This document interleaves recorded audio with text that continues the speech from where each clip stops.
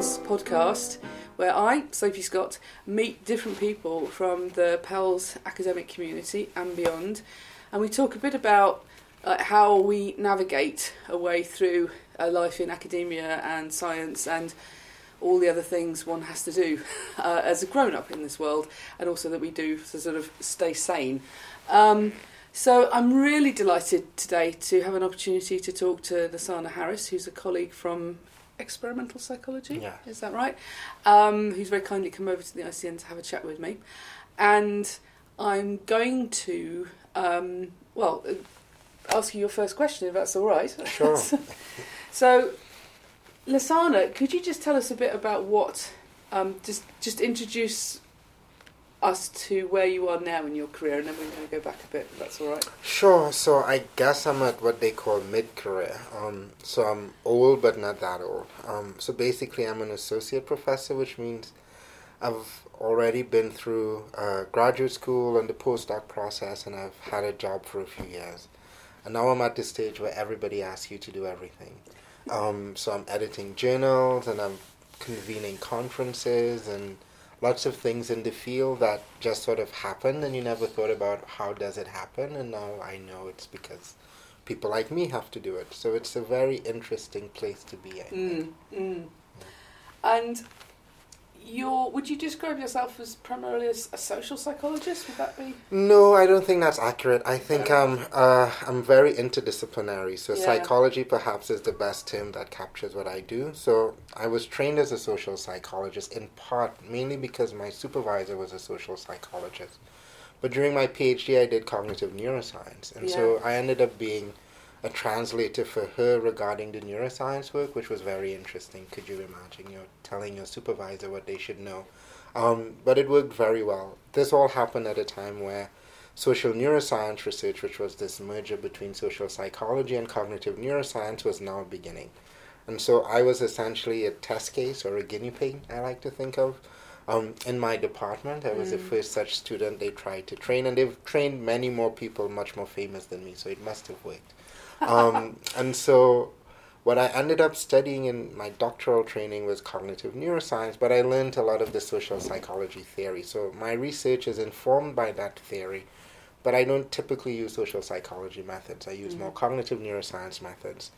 And since my PhD, I've extended into other areas that are related to my topic. So I do developmental psychology work, I do some evolutionary anthropology work, and I do a lot of decision-making work as well, what you might call neuroeconomics.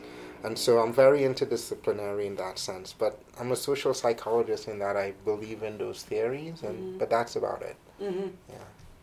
And if we go right back, can you remember, I mean, not everybody has this sense, but do you remember a time when you were much younger, when you first sort of found something interesting or something kind of caught your attention that actually now when you look back at that and you think, actually that was me starting to get interested in what I've ended up looking at? That's a really good question. I think, so one of the things that stays with me now, which seemed insignificant at the time, was in my secondary school I studied economics, history, and literature. So I wasn't a scientist by any stretch of the imagination.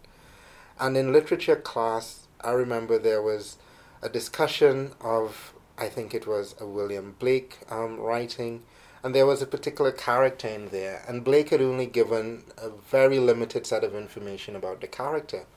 But when I wrote about the character, I did what I think I now study, which is I expanded on it immensely. I essentially got into their minds and thought about their life and their experiences. And I remember my literature teacher saying, well, that's not what we do here, right? We're sort of focused on the relevant literary themes, and all of this stuff about the experiences of this person is largely irrelevant, right? Because we could never confirm it. And that stays with me today because essentially in my research, that's the process that I'm looking at. And I find that it's something that I did quite easily as a human being, and so I try to study cases where people have difficulties thinking about other minds or we fail to do so. So that experience comes back to me a lot now, even though at the time I didn't think a lot about it. Mainly because at that point in time I didn't know what psychology was. I thought it was just clinical psychology like most people. And I never even thought about science because I was very much a humanities type person. So. And so, were you studying in the US? No, so I did my primary and secondary school in Trinidad, where I'm from, and then I went to the US for my undergraduate, PhD, and postdoc, as well as my first job. So I confess absolute ignorance about the educational system in Trinidad, but how early did you have to start narrowing down what you studied? It's based exactly on the British system, and I'm so sorry. It actually worked well for me because they forced you to narrow down at O levels a little bit, so you had to pick subjects. Yeah. And I avoided science because in my mind I thought of myself as not very scientific. I liked math and I was good at math, but I saw that as something very separate from science. Yeah. And so that's what allowed me to study economics at A levels, for instance. And so my combination of subjects was very weird because you didn't get people interested in literature who wanted to do economics, for instance. And psychology is the perfect blend of those things, ironically. So I think I've always been a psychologist without realizing it. Yeah. But in that British system, there's no psychology. The closest you get is sociology, and that's terrible. Like, it's not what we do, so it's really difficult. But I think one of the things I genuinely love about psychology as a science is that it, exactly like you say, it's inherently very interdisciplinary, and it really helps to know about economics or know about literature. Whereas I ended up in psychology from having done straight down the line chemistry, physics, biology, and I have no regrets about doing that. I'm delighted I did that. I still find that very useful. But it's a science that can. I actually tell people don't do psychology at A level. Exactly. Go and do something else, and then go and do psychology. Yeah, psychology sits in the middle, right? So you look at our bachelor's program, for instance. They're learning everything from genetics to social theory, right? It's the only discipline that covers that breadth, and which is why it's a good home for me, right? Because I think very interdisciplinary. My first thought isn't necessarily a scientific one. It's more of a social one or a humanities type of question, because that's who I am. And so I got into psychology actually by accident. So when I went to university, I was a film major. I wanted to make movies and tell stories. Wow. And I did that for a long time. And so one day I was working on a film for a director who's now very famous because he directed the Black Panther movies. All right. Yeah. So I was working with him on one of his student films, and it was just the most boring experience. Because in the creative field, it's subjective, so the director has to like it. And so you do a take over and over and over again. And that was my breaking point. I thought, there's no way I can suffer through this. But at my university, film was in what was an old communications department. And part of that was psychology. Because psychology at that university was viewed mainly through speech therapy. And so it was in the communications area. And so as I was thinking, what else can I do? I don't like film anymore. I sort of stumbled into the psychology office, and the guy there was a developmental psychologist. And he had pictures of himself from infancy through adulthood. And he said, I try to understand how this baby is now this adult. Because to me, they're the same person, but to everybody else, they're very different. And I thought, that's interesting. But still, I didn't get into that stuff. I got into the statistics, because that's what I thought was nice. So I ended up doing a lot of psychometrics. So I worked for the Educational Testing Service, for instance, making standardized tests like the SATs and the GREs. And I thought that's what I would do. And in there was a literature on test anxiety. And in that literature was stereotype threat research. And that was a social psychology topic. So when I applied... Could you very briefly just explain what stereotype threat is? Sure. Stereotype threat is the idea that if there's a particular category you belong to, so a social group, let's say gender, and there are particular stereotypes about gender. Let's say there's a stereotype that women aren't as good as math. If you're reminded about your gender as a woman before a math test, you'll do worse. So you can form the stereotype. So it's in the test anxiety literature because it's a testing environment. Yeah. But I just couldn't make sense of it. It seemed ridiculous to me. So I decided to do it for my thesis. And based on that, I applied to educational psychology programs to do psychometrics, and one social psychology program, which is the one I ended up going to. So I stumbled into that. And then when I got there, my supervisor said, well, we're doing this thing where we're teaching students neuroscience because people are getting into neuroscience. I had never done science since I was 14. But she said, it's all statistics. which is really what it is, right? Yeah. It's all number crunching. And so I thought, yeah, I can do that. I had no idea what I was getting into. So I had to learn magnet physics and neurobiology without any of the requisite background. So that was fun. But it was all accidental, so there was no plan to sort of end up here. Yeah. I think one of the flip sides of academia not having this very kind of strict kind of career... I'm really sorry about this. Let me just see who this is. I'm sorry. Sorry. Hello? Hi, I'm just in a meeting at the moment. Would it be possible to call later? Thank you very much. Thank you. I haven't reviewed a grant. I've got to the angry phone call stage. Failure to review a grant. I should leave this in. So when I was just setting things up, we were talking about how academia doesn't have a very kind of rigid career pathway, and that can make things hard. It can make it hard to know what to do next or how to navigate your path. I think one of the things that I do like about academia, though, is this sort of possibility of serendipity, and actually you would have never set out to be someone who studied the brain, but actually you've done brilliantly at it because of the sort of just a decision that you made about doing something to do with social psychology rather than psychometric tasting. Exactly, and I think that's what makes our science interesting as well, right? Because I don't think people set out to have the grand discoveries that they do. Those are usually accidental. And that's the beauty of it. If you open yourself up and you allow the possibility, then of course it can happen. And if anything, I think that's what I had. I had a very open mind because I didn't have a pre-existing belief about I'm going to be this kind of person. Because in sort of my family history, no one did anything like that. So there was no pressure to be this kind of person. I could be whatever I wanted to, and so that was liberating, I think. Was there anybody in your family who'd been to, studied at university? No, I was the first one at university, and so they had still my family doesn't really know what I do. They see videos on YouTube and they get a sense of it, so they think I teach, and that's the easiest thing to tell them. But there was no path for me, so there was no one I looked at and said, I'm going to do exactly what this person did. I just sort of did what was next, right? What seemed like it made sense. And so maybe there were lots of mistakes in there, but who knows, right? It still seemed to work out, mainly because I kept an open mind about things. Yeah, and I think there's somebody I was talking to, Val Hazan, who we were just talking about her career, and she's at a very different sort of stage in her career, and we were talking about how you would ever do things differently, and she said she'd wish she'd had more of a plan. But then we weren't quite sure actually if there's ever really a point in academic career where it would be meaningful to have one. It's not, it's somehow sometimes it feels like everybody else knows exactly what they're doing, but actually often I suspect they are, similarly kind of just doing the next right thing. Exactly, because it's not up to you. So I remember when I was finishing up my postdoc in the US, the recession hit. And there were all of these job ads that had gone out in October, but by December the recession had really set in and people were pulling their job ads.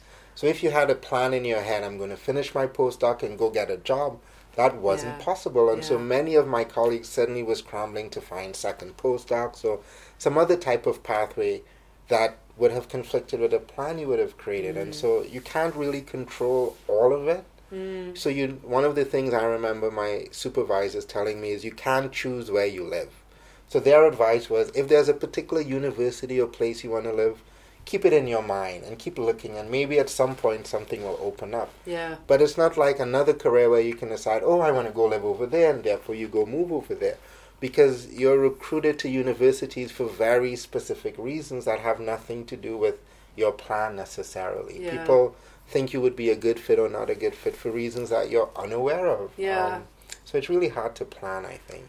It sometimes feels like a better analogy for academic careers is it's almost like the acting profession, where a lot really is being the right person for the right job at the right time, and there being something about you and what you're bringing that they can see working for them that could be hard sometimes even to articulate, that certainly doesn't scale up to being like this is how we always appoint at this level, because it just I think again it's a strength and it's a sort of terrifying aspect of it is very ad hominem or very ad feminem. It's what you have developed and what you have become as you've moved through will be something that could really help you or really hurt you in the application process. Exactly, and I don't think younger researchers understand that. So I certainly didn't grasp that concept when I was younger. I thought, okay, if I publish in these places, then you're going to get a job at these places because the best publication, and it's nothing like that. No. It's very political in a lot of ways. So for instance, and I've observed this now as I've been in academia for so long, maybe there's two potential candidates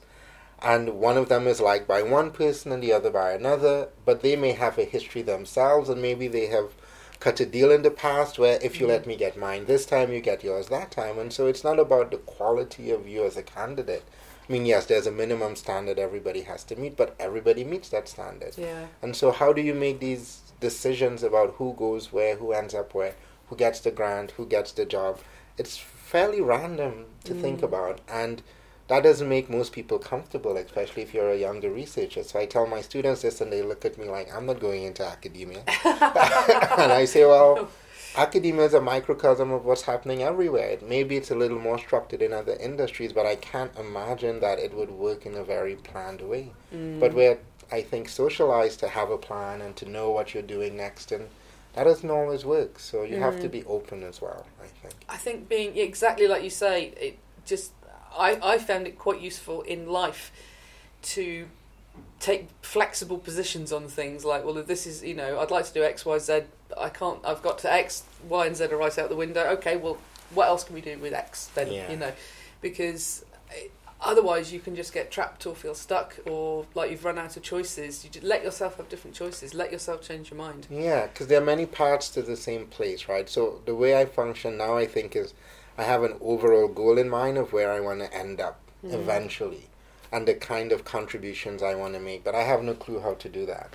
And so I just do every day what I think is best, and eventually you end up somewhere close to where you imagined. At least that's how I sort of do it. But I'm not going to hold you to this. We're not going to appear with a copy of the podcast in 10 years' time saying, well, I'm afraid in 2019 you to say, right now, what would feel like a direction you would like to move in? So right now I'm a bit conflicted, to be honest, in this middle career stage, because there's part of me that wants to continue doing the research, but it's very difficult to do the research in the way I would like to do it without having some fairy god grantor, where you have unlimited funds and unlimited resources, because there's so many things I'm interested in. I feel like I'm being forced to choose all of the time, and that's very disquieting. And I'm also thinking that I'm very interested in, for instance, policy-related things, for instance, and so maybe I want to be in a position to influence that more. But at the same time, I'm still interested in the university and the sort of student experience, and I want to get involved in that. So I'm at a point where I can choose to go in different directions.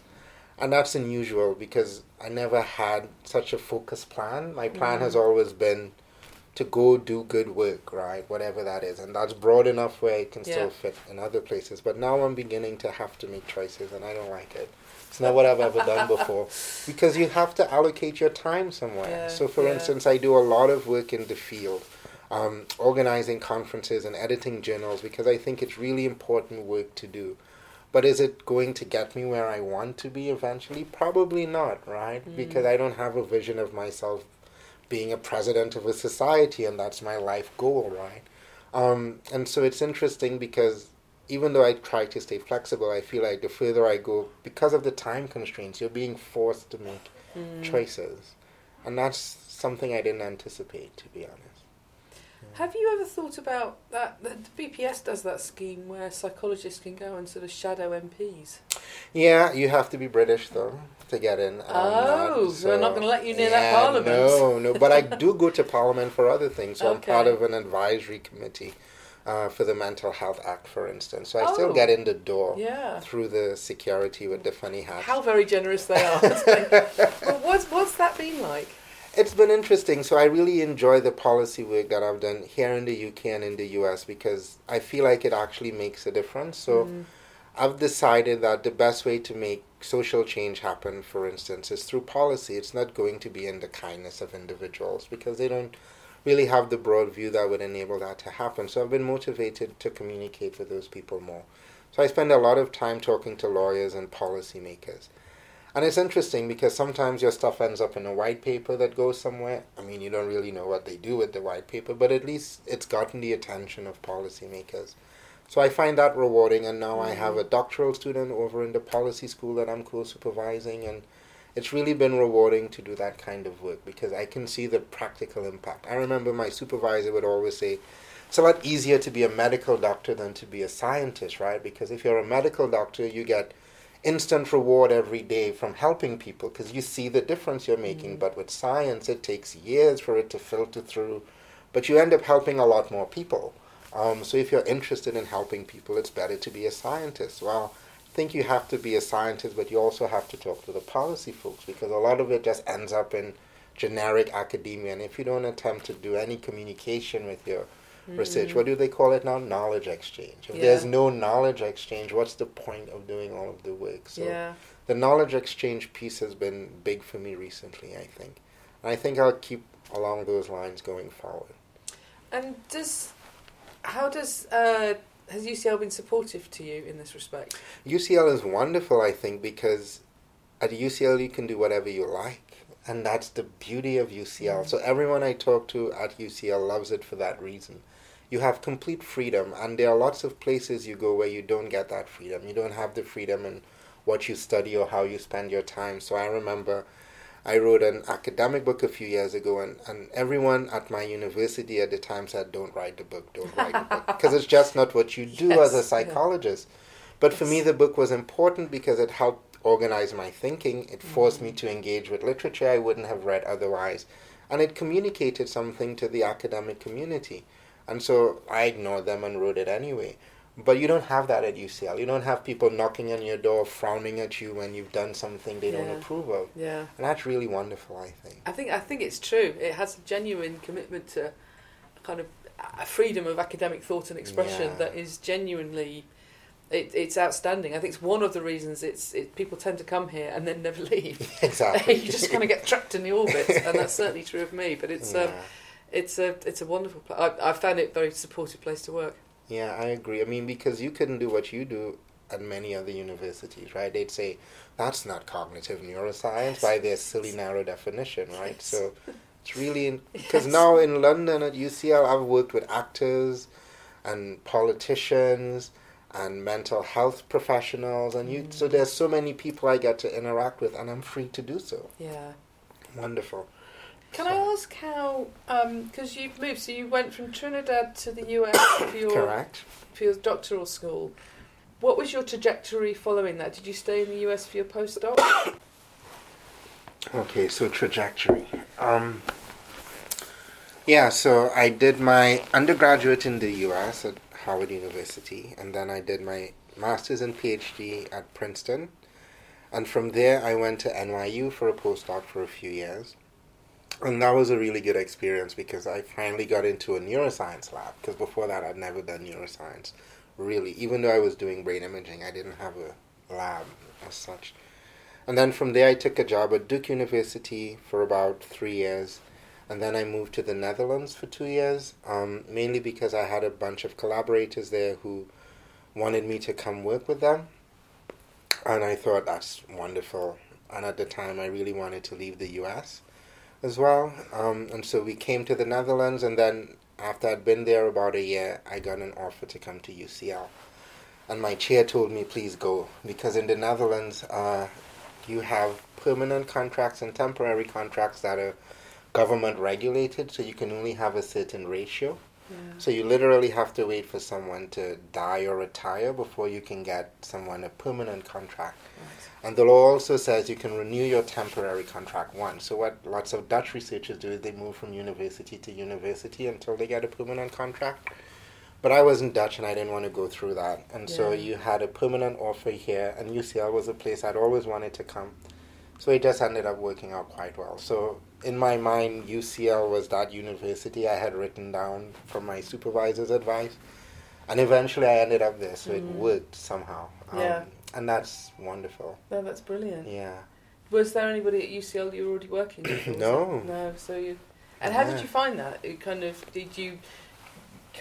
built up your research environment in a new place? How do you find it? That's the worst part of it, to be honest, because every time you move, you start from scratch. And so I think it takes about 2 or 3 years to just figure out how to do things where you are. And so I blew up my lab when I left Duke, and that was really sad because I had a wonderful group of people there. In LIDA, the setup was very different, so you weren't allowed to have PhD students as an assistant professor. So I ended up just working with my collaborators a lot. And then coming here, I got to build my lab again. So now I think I have a wonderful lab. I have 4 or 5 PhD students. We're actually finally getting papers submitted. So, but it took 3 or 4 years to get here. So every time you move, there's a huge cost to it as an academic in our discipline. So I ended up, I'm still publishing papers from Duke because you drag the data around with you and you've lost a student, so you have to find new ones. And so it slowed things down a lot, I think, but I think it's also been a nice trajectory for me because I've had lots of interesting experiences, so I know what it's like to work in different countries, and everywhere academia is very different, and then every department is very different within each country, and so. But UCL is where I think I've always wanted to be, partly because of London and partly because of the social cognition tradition here from people like Chris Frith and Uther Frith. It just seemed like a fun place to do that kind of work. And being in a big city helps because you can work with lots of interesting people otherwise. And I've lived in tiny cities and small towns, and it's not as much fun. I'm the same. How has your science sort of evolved along this trajectory? Very interestingly.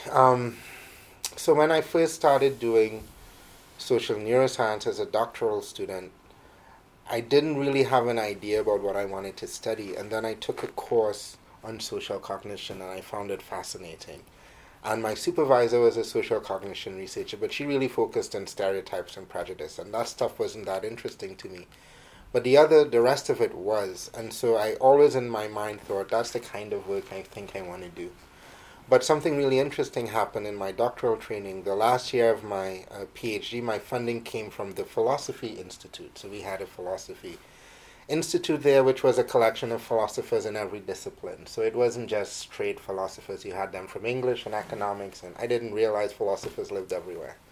And so I joined that group for a year, and they really broadened my thinking. So I blame them for being this interdisciplinary because they started asking all of these questions, developmental questions and evolutionary questions, and they were all very interesting. And I thought, I have to study this stuff.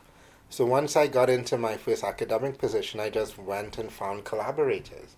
So I looked around in the different departments for people who could help me with the economics and help me with the legal and help me with the developmental. And that's still how I work, so I collaborate quite heavily because there's no way I can be an expert in everything. And I really like that a lot because every day is different. So today, for instance, I was working on a law paper. And I know next on my list I have a medical paper to work on. And they're all the same but very different in many ways. And that keeps it very interesting for me. So that wasn't my plan going in, but it ended up being what I found most interesting. Yeah. And is there anywhere else you'd like to take this? So you've talked very kind of clearly about the importance of having for you like this kind of knowledge transfer and this involvement in policy and sort of seeing the impacts that way.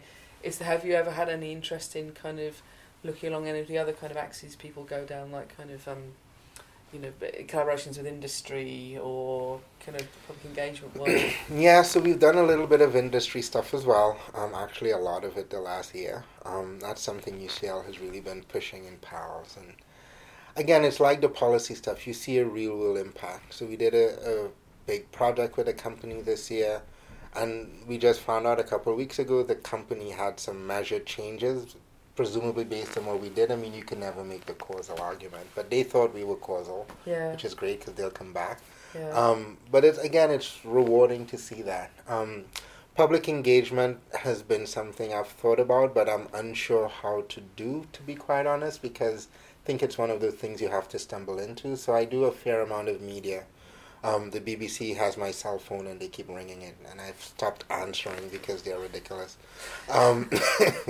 But I'm thinking of more ways of doing the public engagement. But any type of knowledge transfer works well for me because part of what I always think about is I knew none of this stuff before I got into the field, and I feel like it's important and relevant for lots of people. Yeah. And so they should know about it. Yeah. And so I really am invested, I think, in getting the knowledge out there.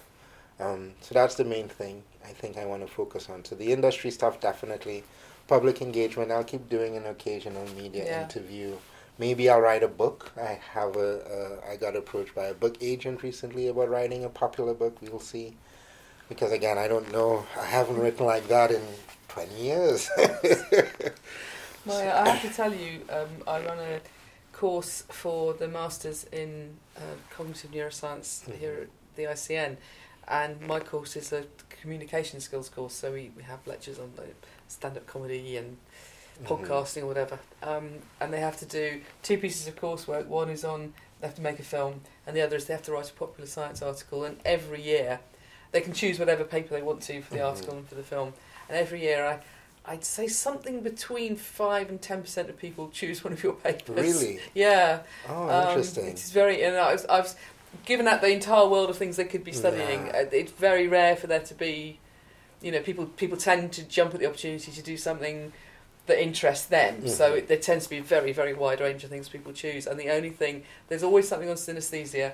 There's always a handful of papers on your paper research, which is definitely, I'd take that as a compliment because they could choose anything. I do too, yeah. I didn't know that. Thank you. That's wonderful. I'd like to think it's interesting then. Yeah, well they have to choose something they can make interesting, and the point is they have to show, kind of write it in a way that make it accessible to people and to show why this work would matter. Yeah. Why is this important? So I think it is really fabulous that people, if people are regularly tricking your stuff, it shows they really can see a way that they can explain it that way. And I'm one of the people that believes all science has to be like that, right? I mean, yes, I appreciate you can study something just for the intellectual question. Yes, fine.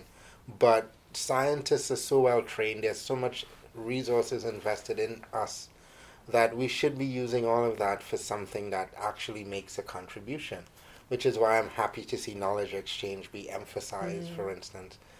And the other thing is, because I'm so interdisciplinary, I'm used to talking to people who have no idea what I'm talking about. So I have to find ways of talking about it that are general. Yeah. And I think we all should do that as scientists. So I'm happy to hear you're doing that. We should introduce it over at PALS and EP as well, because that's a really important skill, and they don't teach us that. They don't teach us a lot of stuff that we need to do, right? They never teach us how to write. We never think of ourselves as professional writers, and we absolutely are. Yeah. If you can't write, it doesn't matter how good your science is. Exactly. And we have to write, we have to supervise and manage. You never get taught how to do that. You never get taught how to teach, really. Most people just take a course or a training session, but you don't really get real investment in how to teach. So a lot of it means you figure it out on your own, which is why there's so many terrible academics, right? Because they are good at one thing and they don't do any of the other stuff. And again, I feel like that's letting ourselves down and the science down, because that's who we are as scientists, right? We're the ones who are generating knowledge, so you have to then communicate that knowledge. Yeah. I mean, every year, I try and explain to the students why we have this course, because every year there's people going, why is this happening? This is a nightmare. One of the things I say is that if you don't, if you can do the best study in the world, but if you give a boring talk on it, there's a very high chance no one will listen to what you're saying. If you make your talk interesting, you publish the paper, you make the paper well written, there is at least a chance that people might engage with what you've done, and then that's the only way you have any hope of being able to really contribute to the wider world of things that then happen to the science after you've put it out there. Because no one listens to your talk, no one reads your papers, no one picks up on your ideas. That's all we can ever hope for, really, for influence. Because you should control the message about your work. So I remember in graduate school there was a postdoc there in a cellular neuroscience lab, and she worked in neurogenesis. So she did studies with rats, and she had this one paper that came out about parenting. So when male rats became parents, suddenly there was increased neurogenesis in their brain. While it was a science paper, so the popular media picked it up, and then Vogue called her, Cosmo called her and did an interview. And when the interview came out, the headline was "Sex Grows Your Brain." And so her grandmother called her up, like, what are you doing at university? And it was because she didn't communicate well, right? And so the study had nothing to do with sex. It was about becoming a parent. Yeah. But for them, for Cosmo, the sex part that leads to parenting was the interesting bit.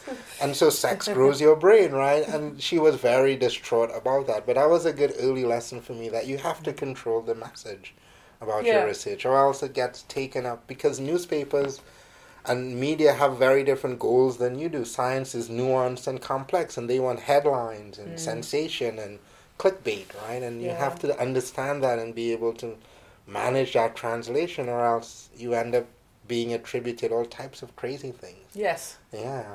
And that to me is terrible. Like, I would never want anyone to misinterpret what I've done. And I don't think I think there are so many reasons to pay attention to how you write and how you communicate ideas, and exactly like you say, have a bit of an idea in advance of what you want people to take away from things before you write the paper, before you do the press release, before you give the talk.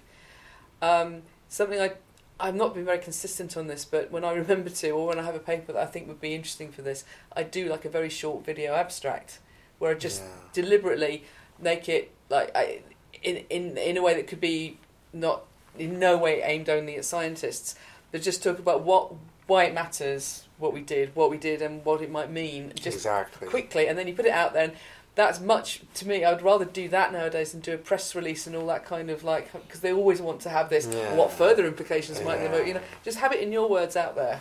Yeah. And then, as you say, you own it. Yeah, and scientists have gotten better at that. So there are lots of them who run their own podcasts and blogs, and I think that's really been a wonderful change, because you can communicate directly to the public now in ways you couldn't before. Yeah. And so it makes sense that you're trained to do that, because I think that's essential. Because there's so much crap out there, like, you have to be able to interpret your work properly. Yeah. But you also have to think about the implications when you do the work, and I don't know how many of us do that. Right? A lot of people are caught in an intellectual bubble, again, which is fine, but we live in the real world too, and your work is going to get out there, and it's going to have impact and implications, so you should control that. Think what that is. Yeah. Can I ask you a non-science question? Sure. So, you've been a phenomenally successful scientist, and you've got a really, really interesting profile within UCL, but it can't be everything that you do. What else do you do with your time? When you do something that you enjoy doing that kind of gives you a life away from science? At the moment, my life away from UCL is with my two kids. So they're 6 and 2, which means I'm heavily invested. And my wife and I share responsibilities, so we don't put our kids in daycare or anything. So we literally spend half the week each taking care of them, because our belief is they're only going to be tiny for this long. And then that part of their life is gone, and you never get it back unless you have another kid, and we're not doing that. And so we're really spending that time now before it slips away, and it's already sort of slipping away. Like, this 6-year-old is now very independent, and it's a little crushing because you no longer feel as useful. So that's really preoccupying my time. When I'm not doing that, in my life before, I was into sports a lot, so I love every type of sport. It really doesn't matter. So I did a lot of sport watching, not playing. I'm not super athletic. And I also am very into music. And so I actually used to DJ in high school. And I still do for myself and my kids. Like, I won't go to a bar and do it. But it's so much easier to do it now. Music is so much more accessible. It's really a lot of fun for me to do that. So those are my hobbies, if you will, outside of academia. But I don't have a lot of time for anything besides the kids and this these days, which is a little sad, but it's temporary. Exactly. My mother once said that children and babies and they're small for such a short part of your life as well. Like, most of your life is not going to have that baby exactly. in it. So I'll be there in that moment. Yeah, because soon they'll be gone, and then you get a phone call, maybe, right, every so often. Yes. And so it's a wonderful experience to have, I think, to be a parent. And it's been interesting because I've gotten a lot of backlash from doing it as a man. So people expect my wife to do it, but when I tell people, no, I can't, I have to go home for the kids, I still get people who react negatively to that, which is interesting. So it's made me experience gender discrimination in a very strange way, because, again, it's a violation of what you expect men to do. And the university system is somewhat supportive of that, in the sense we have the daycares if you need it, you get the parental leave. But mainly it's been our administration at the university who've been really supportive. So they've said, yes, go take whatever you need. Yeah. Because they get it, and that's really been grateful, because not every university does that, especially if you're the father, right? Yes. They think, well, the wife is doing everything. What you need. Exactly. Yeah. So it's nice to see that type of support, and that's something I've heard echoed around UCL as well. I think it is something that is genuinely worth celebrating, the flexibility that UCL does permit you, because pretty much as long as things get done, they are happy. And it's a very good thing to know people can be supported in that, and also people who, I know people at UCL, women at UCL who have had a part-time job since their children were born because that's what they wanted. Yeah. And UCL and heads of departments have been really supportive of that, which is great. It's wonderful. So I just got a automatic response from the physicist I'm setting up an fMRI study. And he's recently had a baby, and his automatic response says, I'm sorry, I'm unavailable, I'm taking care of the kids until next week. Yeah. Like, you would never see that before at many other places, right? So when you get it, and it comes from a female person, it's expected. But the fact that men here are comfortable enough to say that and do that is really remarkable, because it's very rare, I think, in academia still. It's got to be the way forward. It's so positive. Yeah, that's what the whole feminist movement is about, in my opinion. Both genders should be allowed to do all of these things, right? It shouldn't be... Because it's so lovely. It is. So it's nice. so rewarding. It's a lot of fun. It's very annoying at times because, well, kids. But it's so engaging and entertaining. And then as a psychologist, I can't help myself. I'm running all of these little experiments in them and getting yelled at by my wife. But I just can't help it. If you're interested in people and human behavior, two little humans in front of you, and you get to shape them, that's remarkable to me. So no, I wouldn't want to miss that. I think that's perhaps the most special thing I do these days, is spend time with them. Yeah, well, you used the phrase earlier, but it genuinely is an honour. It is, it really is. Very special. Yeah. Is there anything that you would add? Would there be any advice that you would give somebody who was saying, well, I'm doing my PhD, but I feel like I want to go to a different country for my, my postdoc, or... I think moving countries in academia perhaps is the easiest industry in which you can move, because I think you don't have to be recertified, for instance. So if you were in law, you'd have to take a new exam or something like that. So moving different countries really should be a decision about where you want to live. And so for my wife and I, we weren't American. I had lived there a while, but when we got married, she hadn't. And she had family here, and she wanted to live here, so we moved here. And you really get that freedom in academia. So last year at the big social psych conference, I was on a panel on this topic, like, I want to move abroad, what do I do? How do I think about it? And the advice really is to just go visit the university, visit the department, talk to the people there, see what their lives are like. Because academic life is very different in different places. So I remember in the US, for instance, everybody worked from 9 to 5 every day. Yeah. They were always in their offices, which was just part of that American culture. But that's not the case in other places like the Netherlands, where people were really in the office 4 days a week, because on the 5th day, everybody spent it at home with their kids. Because the chair of the department, that's what she did. So she set that norm. And so you have to understand the local norms and figure out, will they work for you? And then you can make a decision. Because lots of people just think about the city or the country, not about what your life will be like. And it's important to pay attention to that part, because you don't think about that. So think about what your life would be like, whether it fits you and the way you like to work, and then you can make a decision. And would there be anything that you, if you were doing everything all over again, would there be anything that you would do differently? I think I might spend longer in my postdoc. So I spent 3 years, and that wasn't enough, because postdocs are great. Yeah, it's true. It's like you have no responsibilities, you just get to focus on research. And I think I was too excited to become a professor. Yeah. So 3 years was nice, but I would have made it 5 or 6, like just staying in that moment where all you can do is think about your research. Because all the studies I ran as a professor were studies I designed in my postdoc. I just was sort of waiting to go. I was a bit too anxious, but that's a problem I have my entire life. So I would have liked to have spent more time there. The other thing I would have liked to have done is take a break. So I never took time off between secondary school to now. I've always been in school, I tell people. Every September I'm going to the new school year.